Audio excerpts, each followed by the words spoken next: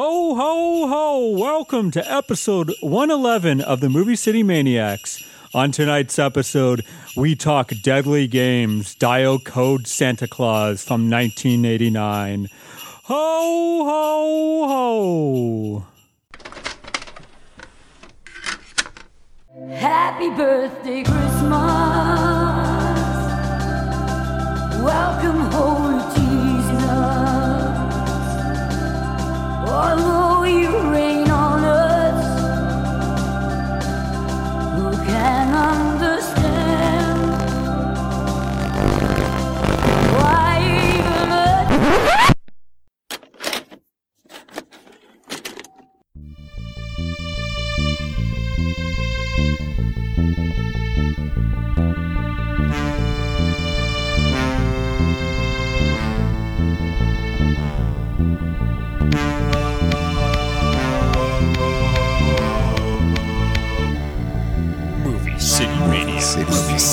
Movie City Maniacs. Merry Christmas, everybody, and welcome to the Movie City Maniacs. I'm Maddie. I'm Kyle. And I'm Adam. I like how there's always that pause, like Terrible. you're trying to think of, like, what's my name again? Yeah, Like, who is this? we've only been doing this for 111 fucking episodes. And really like a great intro, Kyle, where you sounded at first like Santa had a bunch of buttermilk cookies in his mouth. Yeah. And then by the end you were Southern. Why is it Southern Santa? Yeah. Wasn't it? That's pretty much my accent Yeah. coverage. Usually it's the same accent that I believe to be a million different ones. I'm the man of 1,000 different voices, but secretly. You think a really shitty Rich Little. But yeah, welcome everyone. This is the first of our Christmas or holiday episodes. Adam is cracking the beer. Some eggnog up in us. It's getting the party going already. We're going to be covering the French film. It has many names: Deadly Games, aka Deadly Games Dial Code Santa Claus, or Game Over. Or there was a pair. What was the French one? Like, La Pear Sangria? Yeah, Père Noël, the code. Well, I don't know. Yeah, there's a bunch of names from 1989. This is That's the Russian one. Just so if you want to know. Oh, okay. There you go.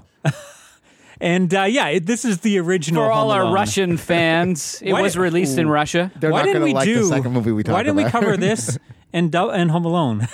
It would make That would have made complete more sense. I didn't yeah. even realize that till now. Like, It is crazy how similar this movie is. There is a Like, bunch of similarities. he had to have been influenced in Yeah. some way or seen it and been like, what if we Yeah. take that and do a family version or something? I don't know. But we'll get into it later. Or even just heard about it. Yeah. Like he may have not seen it because Yeah, it but didn't really come to the no, States. yeah. He might have heard. Yeah. Yeah. Now there. I don't isn't the know. one John Hughes could have been into like bootleg VHS, horror movies. And Isn't whatnot. somebody in Paris? One of the in Home Alone. Did the Well, I think parents go to Paris? they go to Paris, Yeah. don't they? Oh, yeah, wait in a the first second. one. Yeah. All right. This conspiracy goes pretty deep, right? We need some dial code Santa up in this shit. And I guess we He can should mention have gone through with that and suing them. we can mention next episode we will be covering the John Hughes, more like John Sues. the super Christmas classic Invasion USA starring Chuck Norris. I know people consider Die Hard the action Christmas classic, but I'm going to say this should be added into the mix. You there. think this? Okay, we can get We'll into it discuss next time. next episode. We'll talk about it next week Yeah. on But, Movie City Maniacs. Yeah, and next week will be our actual Christmas. We do our annual gift exchange, all that kind of fun stuff. So yeah, make sure you guys tune in next episode. But this one, do you guys have anything to talk about, or should we just jump in? Because I've been watching a lot of Christmas movies. Well, let's get into your Christmas movies. Yeah, let's actually start. I'm actually curious what you've been watching. It's funny because I said that, but the first two I talk about are not Christmas. But from this point forward, it is all after Christmas. These two movies. So quickly, I'll run through these. I watched Bad Trip from 2021. I've been trying to get, I've been trying to to watch fit in this for these a while. 2021 movies. I know this. A lot of people seem to really like this, find it really funny. I guess it's a hidden camera film where they mix in, kind of like in Practical Jokers, where they Yeah, have an like- actual stage plot with acting mixed in with the pranks, and they kind of fit the pranks into their story. It's Eric Andre. Who, Yeah. I don't know. I guess he's a big comedian. Yeah, he was on like Jon Stewart. He has his own show. He had the Eric Andre show. And Little Ray Howley. Yeah. And then Tiffany Haddish is like the psychotic sister who kind of steals the show. She's like the horror icon, isn't she? Tiffany Haddish? I don't know. No, Tiffany, No. I was thinking girls- somebody else. Yeah, she's I assume this girl's a yeah. comedian Girls Trip. too? Yeah. Yep. But yeah, so Tiffany Shepis is what I was thinking. there's not much to plot. He happens to run into his high school crush, and she hands him her card saying, "I run this art show if you're ever in New York." So he plans a road trip with his buddy, and they're going to go to New York, and he's going to express his love for her. They don't have a car, so they steal the psychotic sister's car, and she's in prison right now, but she escapes, and she wants revenge on these motherfuckers, of course, for stealing her. What is the car? Is it like the Pink Bitch or something? Like it's some kind of name like that. So I watched this earlier in the year, and I have no recollection. Yeah, Is it that good? I've forgotten about it. Did you laugh at all? Was it like a fun, okay, this is like so a giggle fest? Or I was remember laughing a lot at a bunch of the set pieces, and Eric Andre I really like, and his stand up from maybe the previous year is incredible. It's amazing stand up special, but the fucking story. I hate that shit. It's in Practical Jokers. It was the worst thing. Just give me fucking pranks. That's all I want to watch. You know what's still the one that has never been beat? Jackass, because that's all it did. It's just let's put all the money towards pranks and use it to make the pranks bigger and better. We and don't it's need fun. a plot. And maybe they don't work, but this is taking away 20% of the film, and I don't care about any of this. And Practical Jokers, it was like unbearable. This is not as bad as that. Same problem I had with Borat 2. I think it would have worked better with just him going and doing shit and watching the reaction of real people. Like that's what I care about. There is some funny stuff. There's a crazy scene at a bar. There's a scene at a zoo involving an ape, I'll just say, and maybe some animal. Do I say animal rape? I don't know. The pranks were a mixed bag. I laughed a couple times. I was never like literally howling. Ape rape. It was okay. I don't know. I'm going to give it 5.5 out of 10. Yeah, I would have been 5.5 or 6. I don't know if I would watch it again. Did you feel like it was 2 hours wasted, or was it like, all right, this is Well, it's an hour and a half. Hour and a half. But still, like, was it like, yeah, No, I think I don't think it was wasted. This wasn't like Red Notice where I was fucking cursing the movie by the end. I don't think. The only movies I think I would ever revisit is Jackass films and the first Borat, maybe. But again, since they started trying to add plot, I don't have. I think for me the first Borat is the one high point. But that's plot. Like that's heavy plot. That's driven, heavy right? plot, and I just feel like it's really well constructed. But that plot is like all the plot seems to be throughout pranks. Like there's not a lot of like. Whereas like Borat 2 and this and Practical Jokers, like they're actually having these people try to act. And like, again, more so in Practical Jokers where it was so bad because they were not actors. This isn't as bad because, but you can make it was them still like cringy. sketches and we're like, Who's America? The other Borat. Sacha Baron Cohen series that he did was also, I thought, amazing. But there's barely any plot. They're basic sketch pieces. Then you're building off of them. Yeah. Here, they would redo these gags, I guess, until they got the right reaction to get the plot moving forward. What fucking plot? Yeah. There's no need. It's so cliche, and Anyways, let's move on. I also watched Army of Thieves from 2021. This is the prequel to Army of the Dead, focusing on the safecracker Ludwig Dieter. Snyder? It's no, he didn't. I think he just produced this and helped. Had something to do with the writing, I believe, like the basic plot idea. So it's what's the actor's name? I can't even pronounce it. Anyways, the actor, he was probably the best part of that film. He's fun in this one. He also directed this film, which was it's pretty well directed. Very cool opening where he gets invited to this mysterious. Pretty much gets this mysterious email saying, "Come to this location and prove your safe cracking skills." And he gets there, and it's like this competition, and there's all these rich people betting, watching. There's like these 3 big safes, and there's like all the best safe crackers, and they have to like try to break the safe at a time, and then they get eliminated, and it keeps on going down till you get to this like ultimate safe, and it's competition between these 2 people. Is it a deadly competition? Like if they don't crack it, they die? No, it's just whoever wins is gonna. They're trying to find people to put it together. This team for this heist. So I guess the whole heist is they're gonna break into 3 banks, and I guess there's these legendary safes that they go into this whole like mythology, and there's like this safe cracker, and he invented these crazy like just these artistic like just pieces of art, but impossible to break safes, and each one gets harder and harder. Like it starts out like there's 100,000 combinations, and it gets to like there's billions, and so each bank gets harder and harder to break into, and so for him, it's like the passion of like seeing these safes in person, and then trying to be the one that breaks them. Like no one's ever done it, and then you have all the group of people. There's kind of a romance thrown in there. Yeah, it was fine. I mean, I think some of the action set pieces were fine. Like the acting was fine, the directing was fine. I was never maybe really bored, but it is over 2 hours, which is too fucking long for this movie. I don't know why every movie has to be so long these days.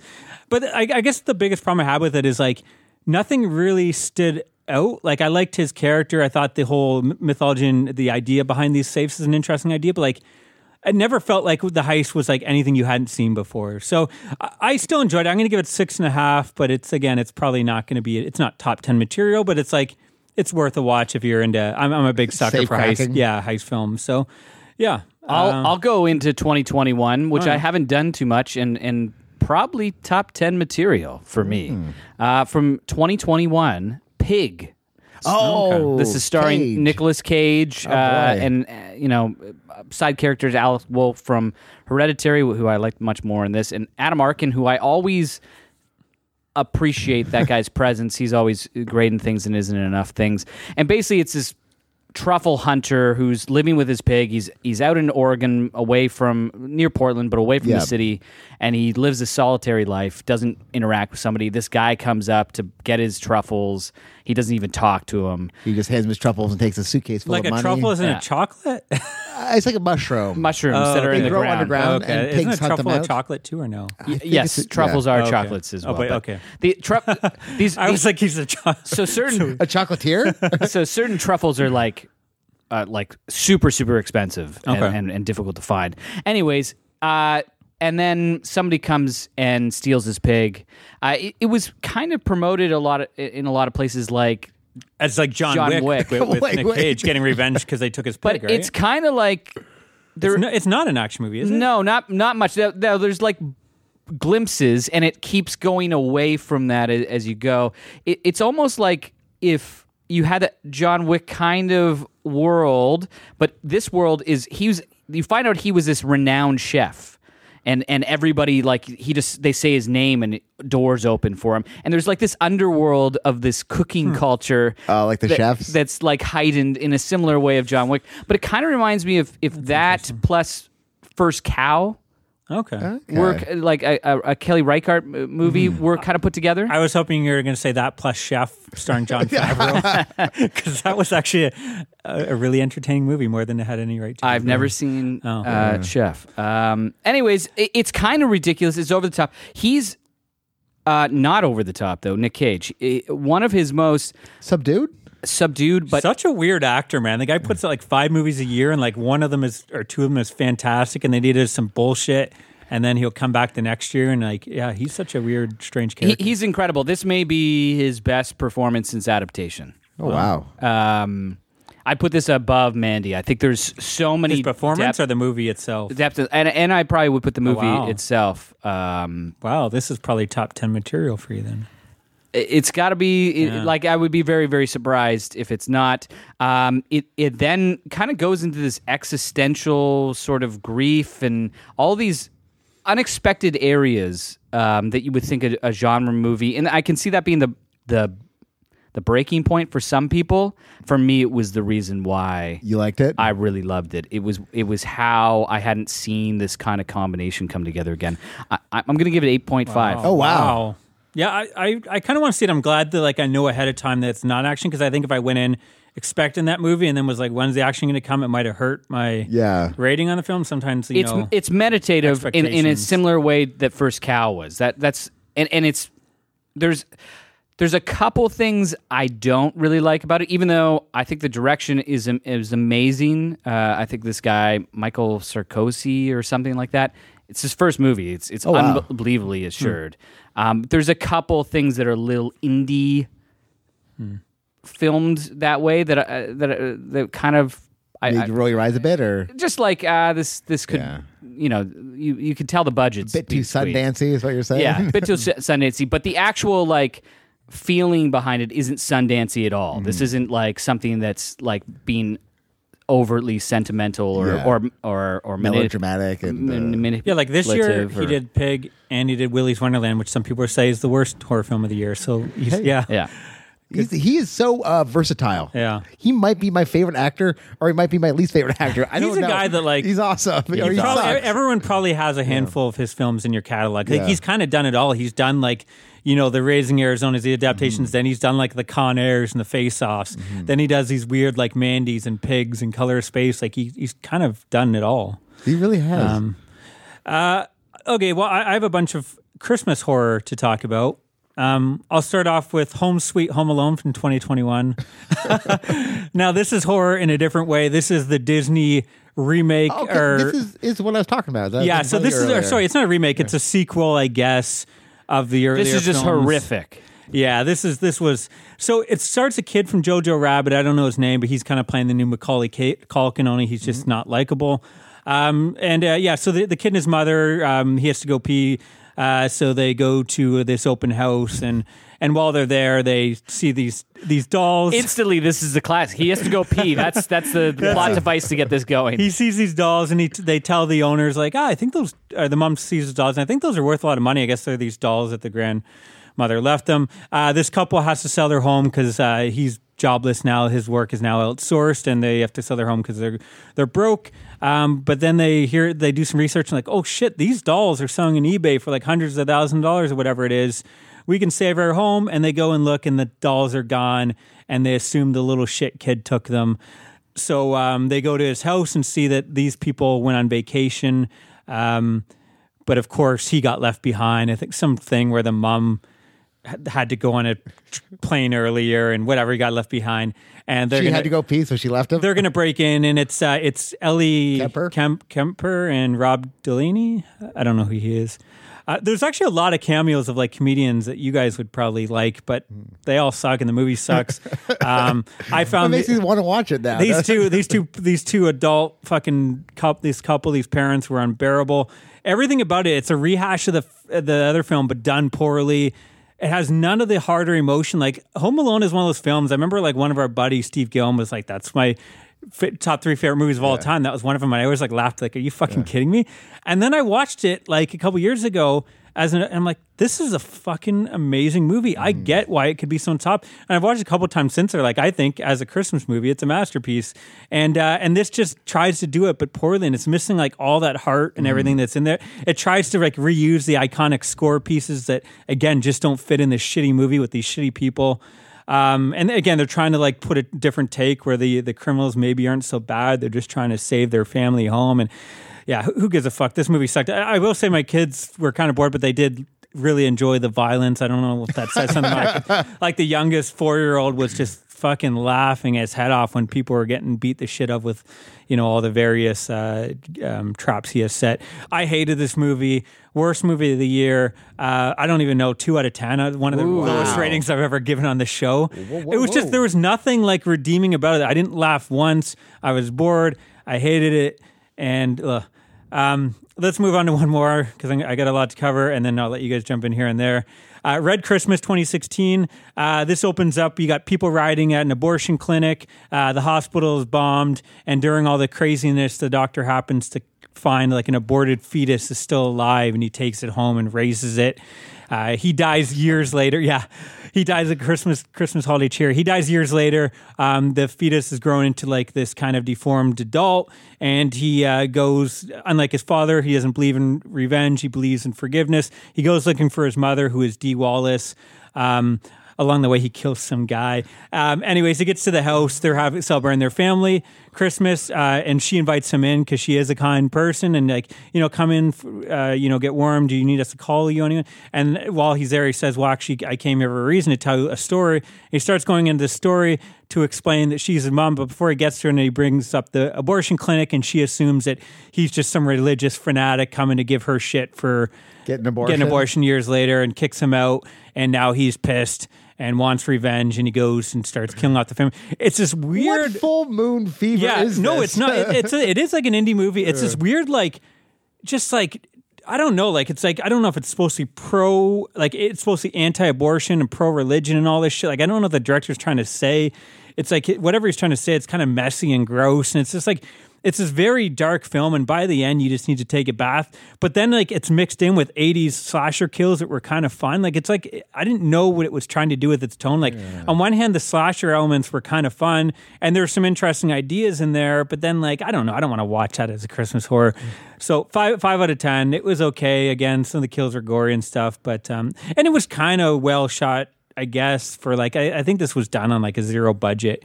I think he put out a movie that is all about the making of the film that is supposed to be pretty good to watch, like a documentary on, I guess, how an indie movie is made or something. That actually might be interesting. But yeah, I can't really recommend that one.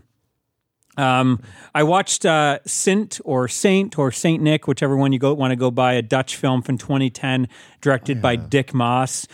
This is one I didn't really enjoy the first time around. I don't know why, if it was my expectations, but even if it was expectations, I don't know what I was expecting, because I think this movie is actually a whole lot of fun. Really cool opening in 1492. You have the former Bishop St. Nicholas and his Black Peter gang are going and abducting kids, going down the chimneys and abducting kids sorry, that's not Christmas, it's on December 5th where this happens, which like actually Orthodox Christmas. I actually made sure to watch this on December 5th because I'm a nerd like that.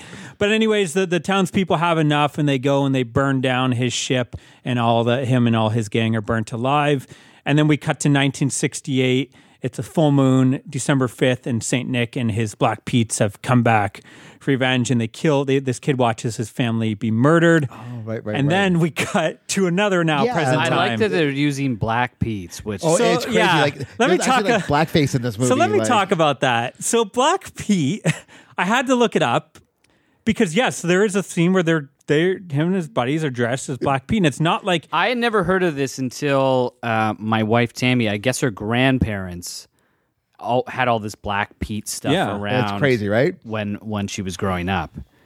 Well, and the Dutch store that was they still sell the... that used to be at the plaza up on the mountain. They started calling him like Sooty Pete in the next couple of years. So what happened? Yeah, so I guess it's celebrated like for various European countries. But I think it started, like I looked at history and I guess it was originally like these black ravens would go atop the chimney and they would listen to kids if they were good or bad and whatever. And then it became like, then the ravens became... Black Pete, who was like a slave, and it's like, so it did, because slaves, everyone had a slave then, so that was his helper, but then that was not right, so then they changed over the years to, well, he saved Black Pete.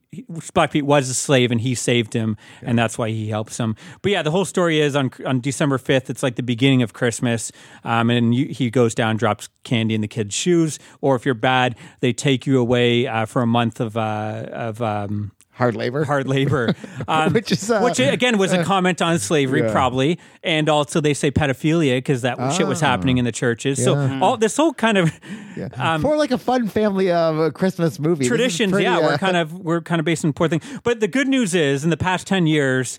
Like you said, it has changed. Now they call him Sooty Pete, and they don't dress like they would actually go out, put blackface on, afro wigs, red lipstick, and earrings. That was what you dressed up as. So now they call it Sooty Pete, and you don't do that. You just put a bit of like soot on your face. But again, even that now is kind of dying out. But that's the thing. There's still also like factions, though. It's divided up. The communities are divided up because half the people are still like, fuck that, we're still celebrating. And there's like riots and protests, and they're always going to war every year over this shit because people don't want to give up the Black Pete thing. Why? Like, why is he why so beloved? Like, why does this matter? Makes no sense. Well, I think I get like. So I'm not saying I get the black, but I'm saying like these people this has been their Santa Claus, their elves for 100 years. So it is hard to if someone was like, "Hey, we can't have elves," get rid of elves. Like, all right, I get it. Who the fuck cares? Get rid of the fucking elves. I don't care. Like, why make that a point in your life to stick to? Like, God damn it! Second. We can't have elves anymore. Like, say there was something where we couldn't have elves anymore. I don't know, man. That would be hard to give up elves. Like, my house is covered in elves. But then you would start chanting the streets. But I'm a lazy person. I'm not going to chant anything, even anything I believe in. But like, I don't understand why. Like, this would be out of all the things you could care about in the whole fucking world. No, bring back the elves. Yeah, no. fuck you. The elves are staying, and if you want to take away the elves... Here's a Molotov cocktail, motherfucker. Well, again, I think it's the same shit that's going on in the States with some of their crazy things. I know, yeah. Anyways, enough about Black people. That was kind of interesting to see that. And this one, it's supposed to be two because they go down the chimney, right? That's so they get covered. It's actually white guys that are his helpers. And then later on, because they got burnt in the fire... then they're all burnt, so that's why they're the Blackfoot. Anyways, wait, was this all about the movie at all? Or so no? yeah, so every 42 years during a full moon, Nicholas and his Black Pete gang members come back and just go on a fucking killing spree, and that's his film. You have the kind of the cliche slasher type characters. You have the grown up cop who has been preparing for this his whole life because he was the kid from 1968 who watched his parents die, and everyone thinks he's crazy. And you have Saint Nicholas, which it's pretty well shot. Great, man. Oh, there's some great stuff of him on the robe with the cane, on the horse, walking down the streets. It looks cool. And the corpse burnt zombie-like helpers. And then there's some great stuff where he's got that chase on the rooftops with the horse and the cops are chasing. Like, it's a good-looking film. The kills are actually really well done. There's some great kills, great beheadings. I had a blast with this. Yeah, it's just a super fun kind of slasher-type Christmas movie. Again, if you can look past the Black Pete, which thankfully is only like a small part in the movie. There's some CGI too that isn't great. Again, this was what, like 2010, and again, it's not a huge. Dick Muss doesn't get big budgets. I think he gets big budgets for a Dutch film, but it's still like minuscule compared to our budget. So I'm going to give it 7.5 out of 10. This went up a lot for me. Like my old rating of this was a lot lower. I think it was like I give it like 2.5 or something. Slay? Oh wow. I like both. They're both like. What would you pick over the other? Like Santa Slay's kind of probably more silly and fun. Yeah. This is more like horror. Yeah, this one's more of like 80s slasher horror. But yeah. And I'll do one more and then you can jump in. Another one will be quick. So Snow Beast. You said that 2 ago. Did you notice that? Well, I forgot. I didn't realize how many I got. I got a lot to go. Snow Beast, 1977. This is a made-for-television flick starring Bo. What is his name? Sevenson. He's like I don't know. He did a bunch of. I have no idea. Yvette. I can't. Robert Logan, Clint Walker, a bunch of TV actors that were famous. Usually, probably did a lot of 50s films, 60s films, and now they're doing the TV films. So this is your typical kind of Jaws. There's a snow carnival, and a Yeti is killing people off. I saw this film before.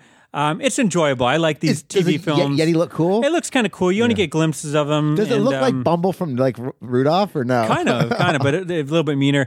It's kind of got a likable cast. You have like this guy who's a former Olympic skier, gold medalist, but he never skied again because he was afraid he could never live up to the hype. And so his wife is kind of like loves him, but can't really be with him. And then she comes back to here where it's her old friend that she was in love with. And anyways, there's like this love triangle. They're all kind of fun characters. There's a local sheriff. He's some actor too that I just saw in a movie during Shocktober, a TV movie. I enjoy this. I'm going to give it 6.5 out of 10. It's not perfect. It's a bit slow. I mean, what can you do with it? Yet, let's be honest, there's not a lot of great Yeti films. This may be the best or one of the best.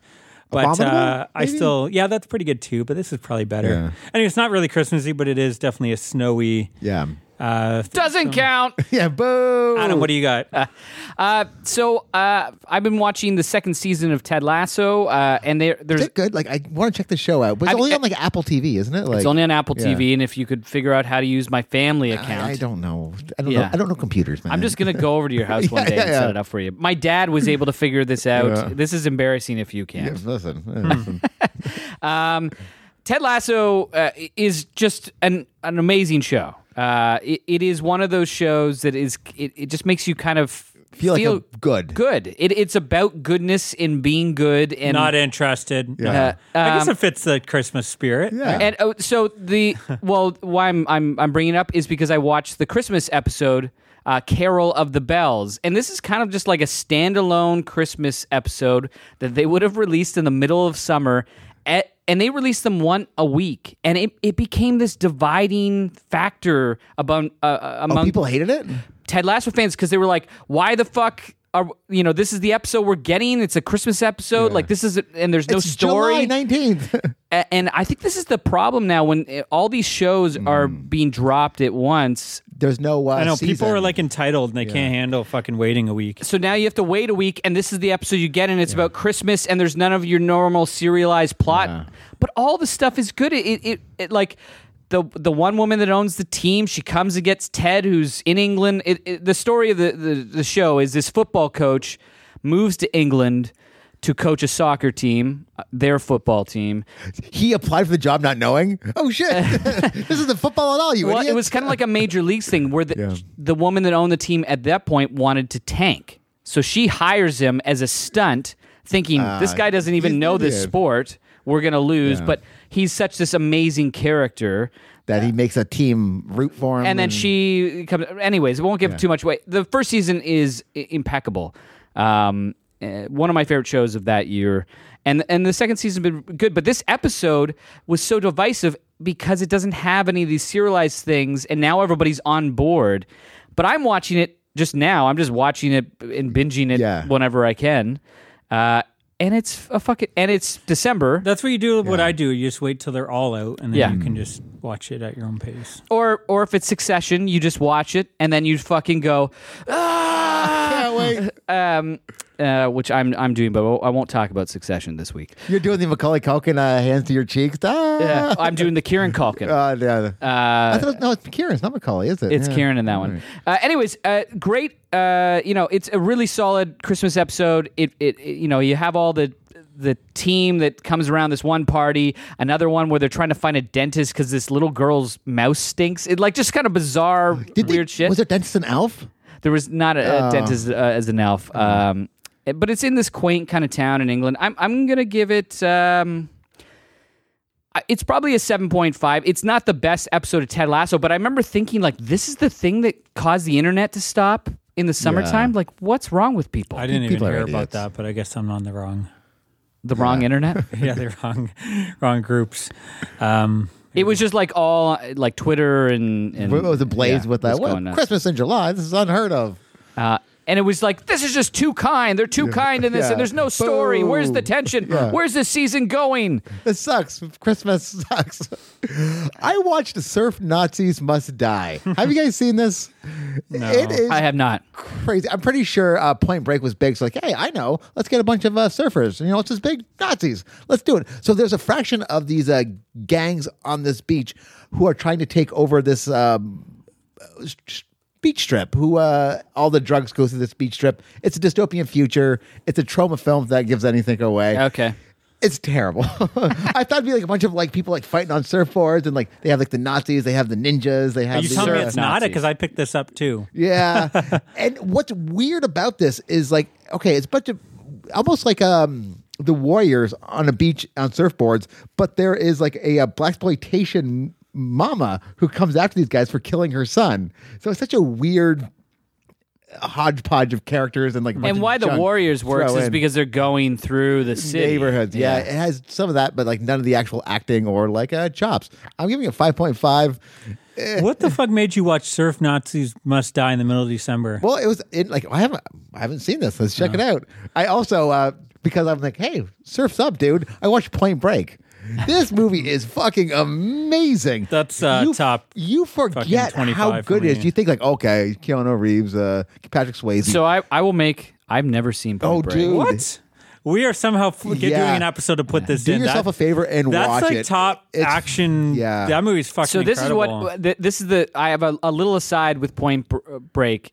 So I put this on lists. I believe on all the streaming services. I'm like, oh, Point Break. Finally, I'll watch this. I'm gonna go watch this in like the weekend or next month. But I will watch this soon.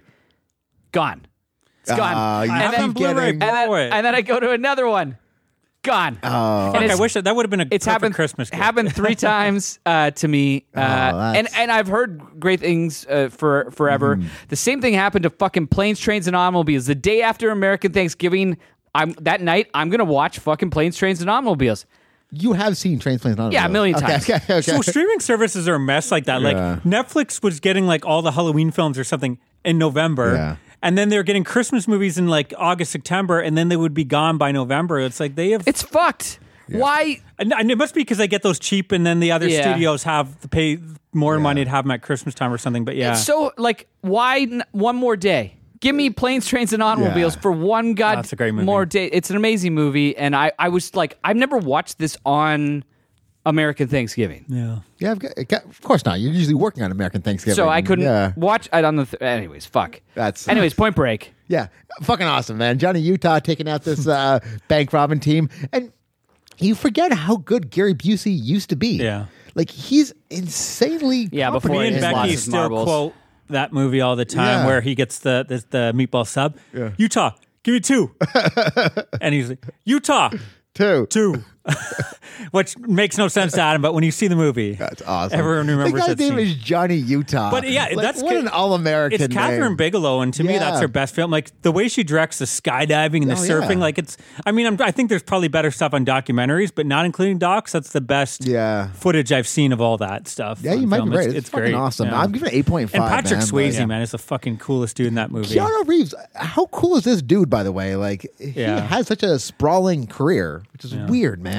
He's another one of those That's probably guys his where he best was movie. kind of like Yeah. a joke, Yeah. and now is something... Well, I think that it works in that movie because More. he can play like because he always had that whoa, Yeah. even in interviews, and it fits that persona because this one he has to go undercover as a surfer. and he's a cop, so it works for it. So he can He, get away with he it, gets yeah. tough a bit. He gets tough. He gets the He's got one of the show off. Red Hot Chili Pepper members in there. I'm gonna try to rectify this over the I holidays. have it. I can lend it to you sometime. You need to see it, or just you.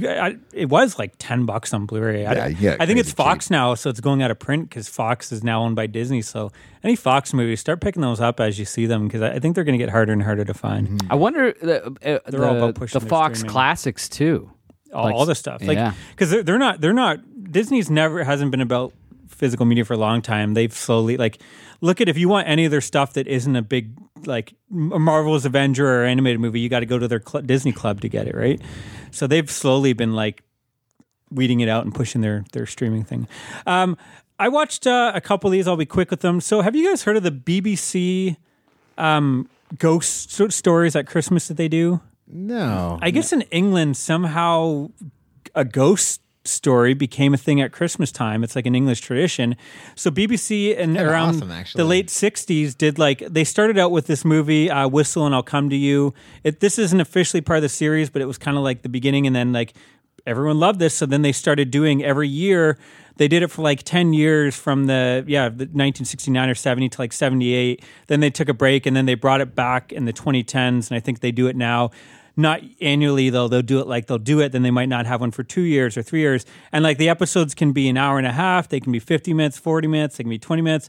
So it's just these movies they put out every year. So Are I they started. Christmas themed? That's the thing. No, they're not. And I was kind of disappointed about that. But I think, I don't know, that, yeah, you don't have to watch them at Christmas. Maybe they would work better to October. But it's something, the first one especially, I think, would be Adam's thing, because this one is pretty highly rated. It's called, Whistle I'll Come to You, 1968. Oh, I've heard of this. It's pretty much this, it's 40, 50 minutes long, but there's barely any dialogue. It's an or old man, anything. right, or something? Or He's just this guy, and he kind of talks himself, mumbles himself. He talks once in a while to someone, also staying in the hotel as he's eating. It's just a lot of ASMR, this guy eating, this guy walking around the stores, this guy doing stuff in his hotel. And as he's walking around through the cemetery, he finds the cemetery that's kind of hanging over the edge, and there's this bone kind of whistle flute thing hanging out of it, and he picks it up, takes it home, cleans it, plays it, and then he's kind of haunted by this sheet-like ghost. I wasn't as enamored by it as everyone else, but it was still enjoyable. I kind of enjoyed all that, where it's nothing is happening and you're just watching this guy do his normal thing. I thought my biggest problem with it is again, that's fine, but I wanted I love that build up, but then when you don't really get too much of an ending, and maybe as a budget thing, there's not really much to it. It's kind of creepy, but I don't know. But I think it would be your thing. But I'm going to give that one. You like boring, long-winded things. No, but it's kind of, you know what I mean? It kind of has those. so is this movies. is this a TV movie? It's a TV movie. Again, it's 50 minutes long. Yeah. So the thing is, too, they've been impossible to find North America. That's why I never watched them. They're not on DVD or anything. You can only get them on region-locked discs. They've put them out in England and stuff. So I found them on YouTube, and they're decent quality on YouTube. They're okay. At least DVD quality or something. I think it says HD. I don't think it's HD. It's DVD. But yeah, they're all on there. So I started watching the first things. Anyways, I would give that one, I don't know, maybe 6 out of 10. But I know a lot of people thought it was much better. The next one, which is the actual first official one, the Stalls of Barchester, 1971. This is this. I think he's like a librarian or something, and he's taking over. He's cataloging this library, and they come across this chest that this priest left and said never open, and they open up, and it's his papers going through kind of this origin story of him taking over the church, and then in being haunted. It was okay too. The next one was Warning to the Curious from 1972. What's the 71 get? Sorry. Did I skip some? Yeah, the Bales. Oh, sorry. 71 was the Stalls of Barchester. So there was nothing. What's your score? Oh, I don't know. Probably 6 out of 10 as well. Maybe 5.5. A little bit. Yeah, maybe 5.5. A little bit less. These aren't batting too high, are they? No, that's the thing. Like I some people are really like these things are amazing. So I don't know. Maybe I wasn't in the right mood. This one I liked a little bit more though. This is called The Warning to the Curious. This is this guy comes looking for this. There's these 3 crowns, and 2 of them have been destroyed. However, there's one that's still buried somewhere. No one's ever found it, and he starts looking for the clues. I guess it opens up. You see someone was digging, almost found it, and someone murders them. Someone was watching over the area, murdering anyone that goes near it. Anyways, he finds it, and then this curse kind of ghost follows him around. I thought that one was more interesting. I'd maybe give that one 6.5. And yeah, I just did the 3. I downloaded the rest to try to watch, but I haven't got through them. I still want to kind of get through them all. I think, again, I'm not giving them super high ratings, but I think they're worth a watch. Like, there's something about them that makes you want to watch them and finish them. But there's, again, there are a lot of like slow build up, and it's like, that's great. I just wish there was like a better payoff. Yeah. And I got one last movie to talk about. You got 2? Oh, why don't you jump in then? So I watched from 1964, Jean-Luc Godard's Band of Outsiders, or Band Apart. I did the big kind of deep dive into a lot of Godard last year, and Perrault Le Fou ended up being my number 1 discovery of the year when we did our list. Everything I had saw last year was phenomenal and fantastic. This is a really high rated one. Also, it's the one that's playing off kind of noir gangster tropes. So I was thinking, okay, after we've watched all these noirs, I'll see how Godard deconstructs them. It was good. You've got these 2 kind of bumbling guys who are trying to plan this big robbery, and you've got Anna Karenina, who's always a welcome presence. They're having to partner with her because she's got access. Just some of the actual execution of the story, I thought, was maybe a little bit more straightforward than he normally doing, and wasn't as successful. Even though you have all these amazing, there's incredible scenes throughout of how he's playing with film and film, how film can work. Most of it is played straight, and then all of a sudden, one of the characters just looks straight in the characters and like kind of asks you like, "Where are we?" or kind of like. And he's always playing with that. But out of all the Godard movies I've seen, this might be my least favorite. And I know this is hugely, hugely influential. I know it's a big Tarantino influence and a bunch of other major filmmakers. I sometimes wonder if this and The 400 Blows, I had a similar sort of experience where I was like, I really, like, I was immersed, but it didn't have the same feeling. Didn't capture you? Yeah. So I'm going to give this one 7.5, which is still really still great. High, yeah, still. But as far as like the Godard, you're not really Yeah, like a guy that I'm starting to consider like I'd seen a bunch of his movies in my 20s, but I hadn't gone back to him in a while. And this is a guy that's probably in my discussion of top 10 directors of all time. So minor disappointment just because maybe I also like got my expectations crazy high because I know it's considered one of his best films. You went back to it and be like, oh yeah, it's actually was maybe I'm in the right headspace. And so I watched a Christmas movie to appease Kyle, L.A. Confidential. So it's one of them things like, Christmas movie, why not? Only like 2 minutes of it is Christmas. Like the opening thing takes place at a Christmas party. I'm like, all right, cool. And then it just kind of goes on to the story of like 3 cops trying to solve this one crime at this diner. A bunch of people get shot and they blame it on people, and they have to figure out were these the people actually did it and all that fun stuff. So is it just the one scene that's Christmas? It's only the one scene at the beginning. Yeah, because I was talking. We were kind of arguing with me and my buddy at work, and I thought there's more Christmas. Yeah, like the opening takes place at a Christmas party. They run into Bassinger at the liquor store, and then they go to a party where they get liquored up and go rough up some people. It was Veronica Lake that she's like. You got it. She is trying to be Veronica Lake. That fucking cast, though, man. Like it is stacked. Kevin Spacey, And they Russell are Crowe, all Guy like Pearce. running at like 100% octane. This movie is amazing. Yeah, you probably have all these people at kind of their height of their powers. Yeah. Guy Pearce is like got to be the most underrated actor out there. I've always loved that guy, and it's like I know he tried to do like Time Machine, tried to break it into big, and it didn't work out. And I think he didn't enjoy that experience. And I now think he's a little back into too the smaller idiosyncratic, films. to be honest, to be like a big leading guy. I understand why that has never worked for him, because even in this movie, he's not like a. No, again, they have Russell Crowe doing like the heavy hitting, and Kevin Spacey doing that like dick swing, and he was just kind of like the straight man who's like always wearing glasses and. But shit. he's incredible in The Proposition, Memento, Ravenous, I think was him. That's one I want Iron to watch Man this show 3, too. The Time Machine. No.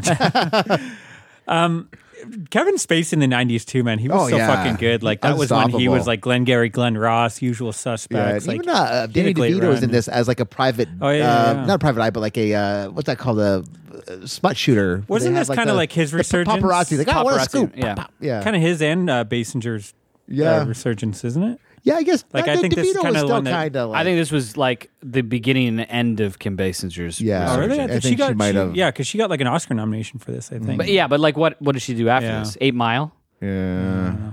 Yeah, like and Danny DeVito never really went away, right? He's always been. Well, he kind of. I thought he disappeared for a bit there, but I don't know. This is still probably like only a few years from when he's in like a million. Yeah, movies. I guess Matilda's around this time of year, right? Yeah, like, when he's directing more. Yeah, I guess. Yeah. Yeah, I love this movie. I haven't seen it in a while. I wanted to maybe watch it for our noir. Yeah, that's why I series. figured I started watching for noir and I didn't get a chance. What to did you finish it. give it? I'm giving it 8.5. Yeah, it's fucking great. awesome, man. It's great. And even the story is kind of cool. Curtis Hanson is the director. Yeah, I don't even know. Yeah. Wonder Boys and okay. 8 Mile. I was reading. You sent an weird. interesting article on Neo Noir, I think.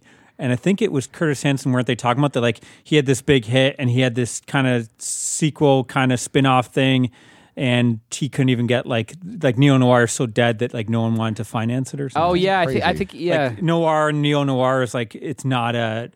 No one wants to put money towards that right now, and he had this like amazing kind of. This might have been kind of the end of that, like the most prestigious of the pictures with the biggest actors and the big budget and looks great and. I it's been a while since I've watched that one. Yeah, check it out. It's fucking awesome. I got one more here. I'll talk about another Christmas one. This is directed by Curtis Harrington, stars Shelley Winters, Mark Lester, Ralph Richardson. It's pretty much Hansel and Gretel at Christmas in a modern Hansel and Gretel. Shelley Winters plays his mother who lost her daughter in a freak accident. What is this called? Whoever slew Auntie Roo from 1972. She lost her daughter in a freak accident, and she keeps her daughter's like corpse in the bedroom.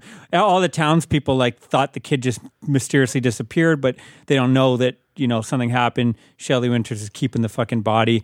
Anyway, she has these like seances coming and to contact her daughter, and they're secretly like ripping her off. Not really important to the story, but kind of a cool moment. Pretending to have her daughter talk to her. Anyways, it's Christmas time. There's these two kids that kind of not really troublemakers, but they're kind of the outcasts at this orphanage. And I guess every year they pick 10 people to go to Shelley Winters. She runs this Christmas thing with this big like food gathering and everything and presents and everything. And they pick like the 10 best kids at the orphanage. The other kids get to stay home and eat some food and stay up an hour later, some bullshit. Yeah. But these kids weren't picked, but they sneak in. But Shelley Winters is like, come in. And anyway, somehow the seance too gets her believing that maybe this girl is her daughter's in this girl or whatever. And so she's going to she kidnaps these two kids, and it's kind of like this Hansel and Gretel. The boy thinks that she's a witch and she's trying to cook them. She's preparing this big dinner. The cool scene where I guess like her husband who passed away was a magician, and they go in this room and there's all this crazy stuff, and there's like a guillotine and stuff. Oh, awesome. And there's a scene with that, and then like the one guy there puts on this creepy mask and chase them. I don't know. I kind of had fun with this one. This is one I literally rushed to finish before we got here because I wanted to talk about it because I thought it was kind of interesting. I guess this is when they were doing, like, Shelley Winters was doing all these type of films. I think there's a couple more that I picked up that are like this, that same kind of thing. But I'm going to give it 7 out of 10. I thought it was, and again, it's again another kind of alternate Christmas. What one. a fun movie to say too. Yeah, whoever slew Auntie Roo. Mm-hmm. I recommend it. Shelley Winters is a fun one to watch on screen. I like Shelley Winters. Mm-hmm. You got one more to talk about? Yeah, I got a series to talk about. So we watched The Great Season 2. This is the Tony McNamara who wrote The Favorite. Elle Fanning stars as Catherine the Great, and Nicholas Hoult is Peter, and this is when she goes from Germany, I think, to Russia, and it's about how she becomes kind of the ruler of Russia. The first season was fantastic. Have either of you guys heard about this? No, I haven't even heard about this. Oh, it's amazing. Yeah. It's like it's really funny. Like, the comedy is there, but it also is able to change on a dime the tone and not feel odd. The guy, like, almost like hey, we're having a great time. Then she has like such a stark demeanor, like they'll be talking about, they're just like, Peter is awful and he's just like killing people for no reason, and then talking about the serfs and how well they're here to die for us or whatever, and the next scene they're just like partying and having a good time. The next scene after that they're philosophizing about how Russia is going to be. There's all these sexual politics and it's very interwoven and complex of a show. Elle Fanning is ridiculous. Nicholas Hoult is crazy good, who you guys probably remember from Mad Max. He's the kind of guy. Yeah. The Beast. Half-Life. I know him, Beast from X-Men films, isn't he? Right, yeah, Beast in X-Men films. He's the boy in About a Boy. That was about a boy? I thought About a Boy was about yeah, I know. Crazy. I thought that's the best pizza ever in town. Second season is riveting and hilarious. Is it HBO Max or it is a Hulu show that's on Prime. Okay. Oh, awesome. So huzzah! I'm going to give it 8. Oh, all right. If you were watching the show, you would understand why I said huzzah. I just figured you were a nerd. Is that it then? Or? Yeah, well, okay, let's get this Christmas party started. Here is a trailer for Deadly Games, Dial Code Santa Claus, 1989, a long-ass title there. Here is the trailer. Well, here's the shorter title, if I can get it going. I want to start kissing up your arm. The Russian title is so much, it just falls off. It does, actually. Groza de Rosa. God de Rosa. He's 9 years old. His name is Thomas. He's a little genius.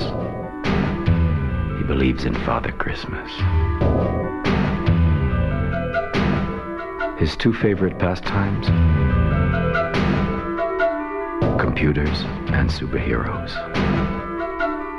December 24th, midnight.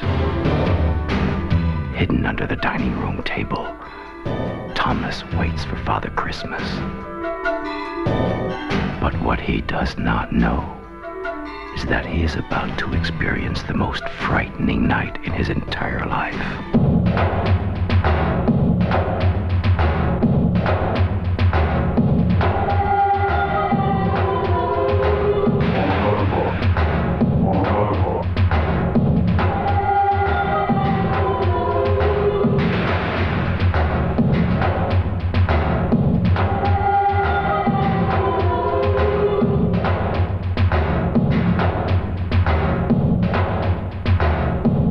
Finally met his match. Wanted, Mr. Xmas. On Christmas Eve, a resourceful young boy has to defend himself and his grandfather from a killer dressed as Santa Claus. Yes, folks, we're talking about Deadly Games, Dial Code Santa Claus from 1989. This is a crazy little French film directed by René Manzor and written by René as well. The cast, I don't know, I guess we can name them off, but they didn't really do too much. You got Alan Lalane. He plays Thomas. Thomas? Yeah, Thomas. It's his son.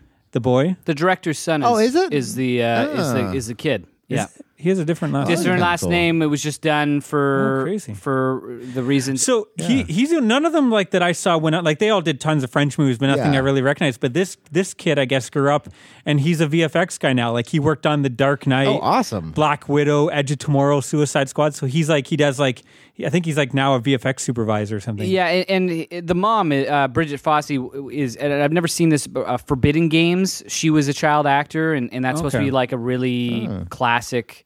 French movie from the 50s, I think. Yeah. So that was one of the reasons why he thought it was kind of like that would be a good fit. Yeah, she knows the. I mean, we can get it. I actually really liked her character in this. I thought she was kind of a cool mom. Like she wasn't like the ditzy mom. She was like kind of strong-willed, and she was like the boss of this fucking company. But she was still she wasn't. loving, Yeah, right? she wasn't a dickish boss. And she almost seems like she takes over when she needs to take over, but she was still a mom. Yeah. Like usually films, they would always have like someone, if they're running a thing, they're like, that's their whole life. They're the, you know, the business their whole life. You can't have it all. No. You can't be a mom and a boss at the same time. And then you got Louis Decroix as Pappy, the grandfather. And I think he had done a bunch of stuff. Yeah, they all had some 80s. credits, but nothing I really saw. Like they're all French. Yeah, exactly. The relationship between the boy and the grandfather is kind of the heart of the movie. Yeah. Like the kid kind of takes care of the grandfather to make sure he gets his shots and all that kind of stuff. And I kind of like the effect. Anyways, maybe we'll talk about this when we get to the actual plot. But there's the way they show the relationship is done in a pretty cool way. And then there's Francois Eric Jean. He's a French guy. He's playing Roland. He's the mother's kind of. I get the impression he likes her, but there's not an actual boy toy into it, right? relationship. And he again, kind of a decent guy. Like you think they might make him like, he's going to be the dickish guy that hates the kid. No. And then you have, of course, Patrick Floresheim, who plays La Père Noël, the killer Santa Claus. And I guess he was a voice actor. Oh yeah. So he did the dubbing for like all the major like Bruce Willis or whatever. Awesome. So if you watch like Die Hard, he is like the guy who the French version or something like that. So the director was doing his other movie, and this is what I found was really weird. So the movie opens and it's dedicated to Alain Delon, who's like a famous French actor, and I'm like, is Alain Delon in the movie or did he die? No, Alain Delon's still alive. Like, what the fuck's going on? So I guess he just he got his first break directing an Alain Delon movie, and he just felt so attached to him that he dedicated this whole movie to him. But when they were dubbing it for the U.S. market or something, that other movie, this guy was in doing some of the dubbing for the French audiences for something else in the studio, and he just loved his presence. He'd heard his voice, like everyone in France, I guess, knew his voice. This guy. And he's like, oh my God, this has got to be the guy. And then you won't have his voice. You'll just have because I guess when he would do the voice, he was always moving, but he didn't really act. Yeah. He was a really interesting and creepy presence. Like right from the opening where like all the kids are playing snowball fights and he comes and tries to join in and they're like, yeah, no, when they all take off. And you see the sadness on his face, which is kind of like, but there's something kind of disturbing about it. Yeah, like his eyes, like they almost have like a childlike innocence, and then they just turn into like these like glass like slits. Yeah, it's and the real star of the film is Bonnie Tyler. Oh yeah, who does the Merry Christmas, which is this really catchy, kind of emotional. It is fucking amazing. It's a good kind of like Christmas song. Did you guys watch the video? Yeah, I did. Yeah. That's awesome. And they play that several times throughout the film, but it works. Like there's a great scene, like in the mid or near the end. And the kid is like, he's struggling. He's went through a lot. And they're playing this song and he's like crying for his mom on the roof. Like, and that comes on. I was like, it kind of the music hurts. in general, I thought was excellent in the movie. And again, this house has like a cool part with this thing. Like this house is why you watch this movie. Yeah. So the kid goes on this like it's kind of like this early internet. I guess. Sorry, I felt like I was Kyle there. Like, let's tell the people about. No, we should though. We should. Yeah. For people that don't know, this kid goes on to this early internet thing. It's a pre-internet, this computer, and he's trying to find out the answer if Santa's real or something because his friend doesn't believe him. And this fucking criminal gets on there and pretends to be Santa and tries to get his address. It also happens he ends up becoming the Santa at his mom owns this department store. Yeah. And like it seems like again he's really a Christmas spirit guy. He likes kids. He's into it. And but then there's this creepy moment where he's like, I don't know if it's like they hint at pedophilia or it's just like this kind of he actually like just really likes kids. But this moment with this young girl and then she realizes he's not the real Santa or something, right? She says you're not Santa. Yeah, and then he slaps her. Like Yeah, that's the thing. Like you that was said, a slap, he like- has these moments where he's like the sweet innocent guy, and then like the next second it just turns, and the mom catches him, fires him, but he sneaks on to the truck going to her house with the toys for the kid, and I don't know if he necessarily wants revenge. Do you think he's going there because of the mom? He's angry at the mom, or is he going there because the conversation with the kid? We'll talk about this in spoilers. I don't know anything about this villain. Is he a villain, or is he just like crazy misunderstood? Like, it's so fucked up. Even at the end, where he's like, "Now you hide, I'll hide." Yeah. I was just like, you want to? I don't know if I want to like root for him or like give him like a place to stay. Like, it's not hit me very in a clear. weird way. Like he's kind of maybe he's got like a child's mentality. He felt like he was like but a and he goes too 3-year-old. far or Like, something. You know I how don't like 3-year-olds have like that temper. I felt this guy was just like an adult 3-year-old. It's so weird to me. and the kid knows that Santa's coming, so he's got all these traps set up, hoping he can prove that Santa's real. And this guy comes down this chimney, and he's all excited, and the dog's barking, and then fucking right away, Man. that was a takes out the dog, and then you know shit is real now. Yeah. The kid sees it. Santa knows the kid's there, and now we have this cat and mouse chase scene through the house. So the way they shot that dog scene is it's a hard. it's shot so the kid is seeing his dog, and the dog is attacking Santa. And at first he thinks it's kind of funny, and then Santa is getting more and more violent. And it was the director that I guess had to act it out, because the dog trainer, he said the dog was amazing. This was the I've worked with animals for the next 20, 30 years. They're always terrible. This dog would do everything you wanted, but everyone was afraid to touch it. And I guess the actual Pierre Noël is this softie at heart, so he couldn't do anything. So he goes there, and they shoot as the kid, and it's a real knife that it goes right beside the dog. And the dog. Yeah. He was like, we're going to do one take of this because the dog isn't going to know what the fuck's going on either. Yeah. So that reaction from the dog, that terrified, is genuine. And then the practical effect after it is pretty gruesome too. Like that was a pie knife. It wasn't even like a knife. It was like a weird like pie knife. And the way it happens though, and it's all, maybe I shouldn't have even spoiled it, because the way it happens is so good. Like it just seems so like, oh, Santa came down, what's going to happen? And then it's just like, boom. Yeah. Like the way it's done, it's really well done. I will say that's the one thing about this film. I mean, I don't think it's a perfect film. The first time I see it, I think it's more of a strange kind of oddity that's interesting. But I think it is well shot, and I think there's some cool, like, the cinematography I thought was pretty fantastic. Like, there's definitely moments, and I think there's something about it. Thought behind, what this movie is about. Like, there's definitely more subtext that he's trying to kind of push to the forefront through the whole thing. And I guess we didn't mention, so the kid is home alone with his pappy. But the mom is working on Christmas Eve. Magical mansion. This huge mansion. Tons of rooms, secret passages, like it's incredible. Secret rooms, secret like booby trapped hatches that he plays war in. Like like it opens up. He's playing like Rambo. He's obviously it's like a fan fake of Eye of the Tiger playing. Rip off of Eye of the Tiger. Yeah, and he's going around playing with his dog, and he's Rambo or something. But yeah, he literally, like, I guess they have so much fucking money that the mom lets this kid splurge on these traps in the house and stuff. And yeah, it's super fun. Like the kid's this intelligent kid that can hack and create all these cameras. He's got this thing where he controls the cameras with his power glove. Game Boy. And yeah, speaking of secret rooms, I mean, there's this moment, it's kind of silly, but it's also kind of awesome. There's this hidden room that he said, like, no one knows about. His dad showed him. His mom doesn't know about it. His grandfather didn't know about it. In this house is so big, this huge, massive, like, auditorium-like room. Filled with old toys. And I guess he said that it's his generation, they passed on. So, like, his dad filled it with his favorite toys. Before that, his dad filled it with favorite toys. So, yeah, it's like this generations of all these old cool toys. And it's just, I mean, it's kind of silly with the bridge and everything that no one would not know it's there. But at the same time, it's like you just go whatever. You just go with it. And I think it's a fucking cool set piece. But yeah, a lot of it is this Santa fucking terrorizing this kid, and there's a lot of like tension. It works surprisingly well because he quickly figures out like, oh, I'm being filmed. I'm going to get rid of those cameras, and They try to escape in a car scene. Oh yeah, that was cool too. I guess they shot that.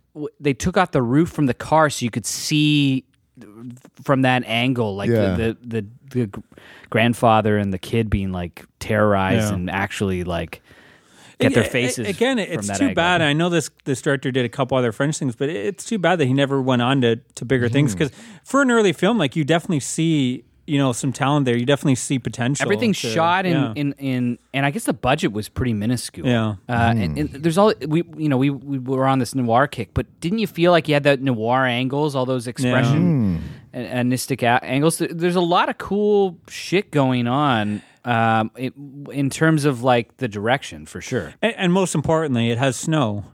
One thing I always struggle with, and I know it's like a budget thing, and the movie we're going to talk about next week has that issue. Like, snow costs a lot of money; it's a pain in the ass to film, so a lot of people don't bother. They do their Christmas in L.A. That's not. Like, there are a lot of movies that have Christmas in L.A. That's not Christmas for me. I need the snow, the atmosphere, and this film definitely delivers. So you know that. what the snow was? It was like some sort of salt compound. So when the kid is walking on the ground barefoot, he's walking on just like salt? On salt. So that's when he's hobbling. Like, the kid kind of gets fucked up in this. He's actually like hobbling. He's and he was actually in pain walking on the snow. So it was easier. Like, really, I mean, this kid has to hold the movie. Yeah. He does a good job too, right? Like, you think, all right, as a kid, he's not going to do a good job. When I found out it was the director's son, I'm like, this should have gone horribly wrong. Yeah. I will say, and I felt it more this time. Like, the first time, I was just like, oh, this is so fucking cool. This is like this hidden gem that's been lost for years. I did find this time it did drag a little for me a bit. Like, it does take a little bit to get going. I found out. Did you guys find that or not? No, actually, this is my.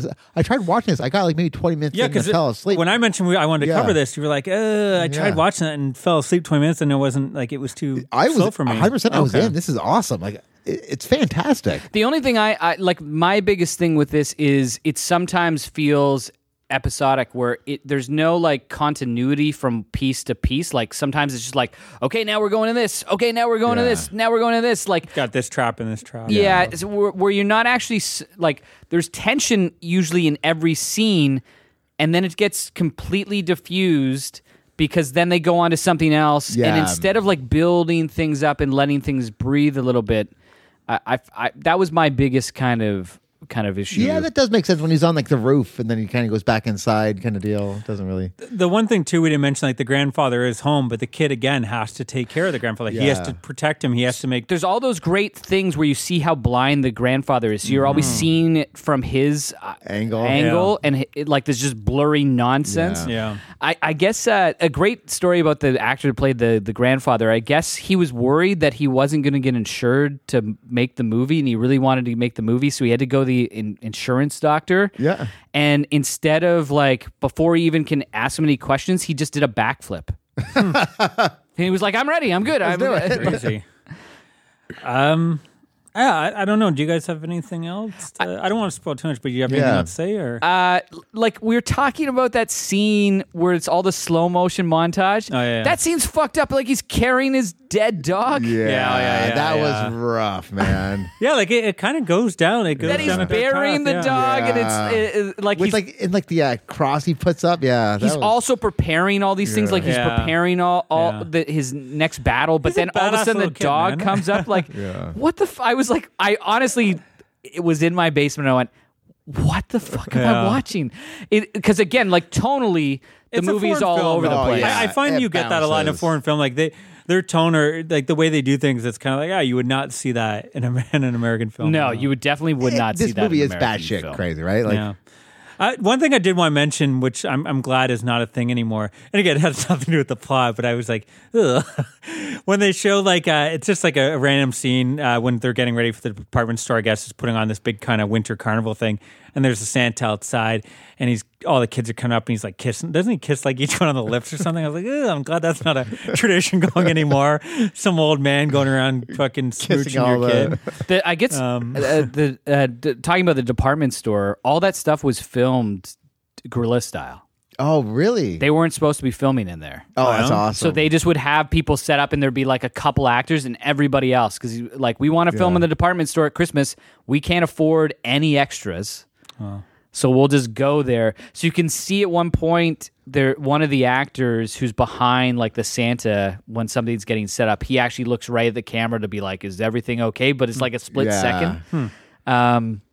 I do like that though. The mother's like, let's fucking celebrate Christmas in style. Yeah. So she gets all these carnival kind of type acts all around the department store. Like that would have been awesome to go to as a kid. I just wanted to go back to the Pierre Noël for a second and his kind of innocence and the transformation scene when he's doing the spraying the spraying the white because he's got this black beard and then he sprays all this white fake snow onto himself. And that scene goes on for like a while. Wow. It's like a Taxi Driver or something type scene. But it works in a weird way. Because I was starting to think like, there's not going to be enough of this guy. Like, I'm not going to feel this guy like you feel Joe Pesci or Daniel Stern, like those guys. And then that scene happened. I was like, never mind. Yeah. He's fully formed. Yeah, he's definitely a presence for sure. You're cheating, or like he did whatever in French, but. There's definitely an instance there. I don't know. Do we need to do spoilers on this? I don't think there's much of spoilers. The only thing would be the end where. Okay, well we can do a little spoiler. Do you guys want to give your ratings, or anything else you want to talk about, or I can give. I think I can give my rating. I'm just checking my list, checking it twice. All I want is it naughty or is it nice? Yeah, it's pretty nice actually. So I was worried with both these movies that I thought Maddie would probably enjoy the next one, but I didn't think you would like any of these, and I was worried Maddie would not like this one. So we'll see. I'm gonna give it a 7, leaning maybe even 7.5. Talking about this, 7.5. Yeah, I enjoyed this a lot actually. I'm gonna go 7. It went down a little bit for me. I'm gonna go 7 on this one. I think the first watch was just so crazy. When I first saw it, it was like this little oddity what is this movie? It is an oddity, and I do feel like. If I was in the wrong mood, it could have played different. Yeah. Like I wrote down, it's not a Christmas classic I'm going to watch every year like I do the certain films. But I think this is one you throw on maybe every 5 years, and it's just kind of something different to add to the mix. You know, when you're bored with the. It's completely its own kind of thing. I can't. Home Alone's like it, but it's nothing like it. No. Yeah, totally. Yeah. Well, it's kind of like the Home Alone, like for adults, you couldn't show this to your kid. No. Like your kid would be fucking terrified of Santa Claus, and So spoilers. We'll look down at the bottom. Yeah, I guess. Check out the bottom. We're gonna start spoilers. If you don't want to have the ending spoiled for you, just skip ahead. But what'd you guys want to talk about? When they're playing hide and seek, and he just goes like, "All right, now your turn to hide." Like. That turned on me like, is this guy just needs like a help? Yeah. Like, you kind of felt bad for friend, him. maybe? Like, I was like, this guy just needs a hospital or something. The murder is to get in the way of like his fun. Yeah. Do you think if those kids just fucking had a snowball fight with them, he would have went on this murder spree? That's exactly Like he just wants to play, and no one's like playing with them, and like just that was a twist moment. Like, how's the kid gonna get out of this one? Yeah. Oh, he's just gonna tell him that it's the game is over, and now we're gonna start a new game. Yeah, so fucking. And that ending, oh my god, it is such like, this is not going to end well for anybody. This is not a happy Christmas ending. Like you feel so bad for this kid who's going to be traumatized, who has to use a gun. Yeah. Like he's not responsible for killing him. Yeah. But if he thought about it later, he might go, Santa might have died anyways. Yeah. Even if Pappy didn't come to the rescue. As we mentioned, like he doesn't think this is a killer. He thinks this is Santa Claus. Because I think his friend too, or someone mentioned that Santa Claus like no, I thought he mentioned somewhere that Santa Claus like kills people. Oh yeah, someone he's a mentioned troll. it. That's what the troll ogre. Like, or the mom said if you stay awake or something, he becomes a troll. Yeah. So he thinks this is the real Santa that has become this monster and is going killing people. Like, because of him, he blames himself for all this stuff that's happening. So it was kind of like a really dark like twist on it. And like that moment where at the very end where he's in his mother's arms is heartbreaking. There's like you said, there's layers in there more than you would expect in a movie where you hear Home Alone with a killer Santa. Yeah. There's a little more to this one, I think. I think there's actual and I think it is the foreign element. Care. This director was like, I guess he had one hit. He had that Alain Delon movie. It was a hit, but the critics thought it was garbage. So because of that, he couldn't do any critical acclaim movies. None of the studios really wanted to work with him, and he couldn't get work. So he was cutting trailers of stuff for 3 years, even though he had this monster hit And then he finally has this idea about this movie, and they're like, we can shoot it cheap, we can do all this, but he's trying to cram in all of like probably 3 years of ideas learn knowledge. And unfortunately, he just directs the Young Indiana Jones after this. Ooh. That was a decent show. Yeah, but like, is that it for spoilers? Yeah, guys? I think so. Yeah, I guess we probably could end of spoilers. But yeah, I don't know. Do you guys have anything else you want to? No, I think that's pretty good. I think it may not be your favorite Christmas movie, but I think we're all giving it a recommendation for sure. A mini maniac. Yeah, if you want something different for the holidays, this is definitely something too. I would recommend. You are never going to see something like this again. Like I said, you have to check it out. I said to Tammy after I finished, I was like, you probably should have watched this one with me. Yeah. Which, I don't always say when we're doing some of these like Santa, the Killer Santa and Home Alone. I really was like, what the fuck have I got myself into? Yeah. But no, got myself into something good. So cool. Thanks guys. Yeah, cool. Well, yeah, this has been our first of our Christmas episodes. Like I said, we'll be back next week with the final part where we're going to talk Invasion USA, and we'll do our little gift exchange that we do every year. Bring some more holiday cheer for you guys before. You're visited day. by the big man. Père de Noël. Yeah, the Père Noël. If you want to get a hold of us, you can find us at Gmail at moviecitymaniacs@gmail.com. Facebook, just search Movie City Maniacs. We have a group page and a like page. And we're on Instagram. We just hit 2,500 followers. Holy moly. Nice. And we are Movie City Maniacs on there. Yeah. Cool. Yeah. Thanks for listening, guys. Merry Christmas. If you don't listen to our next episode, but you should, have a Merry Christmas, Happy Holidays, whatever you guys celebrate. But again, we'll be back with one more before Christmas. Thanks Stay for holly listening. jolly. Yeah. Oh, Stay festive. Happy birthday, Christmas.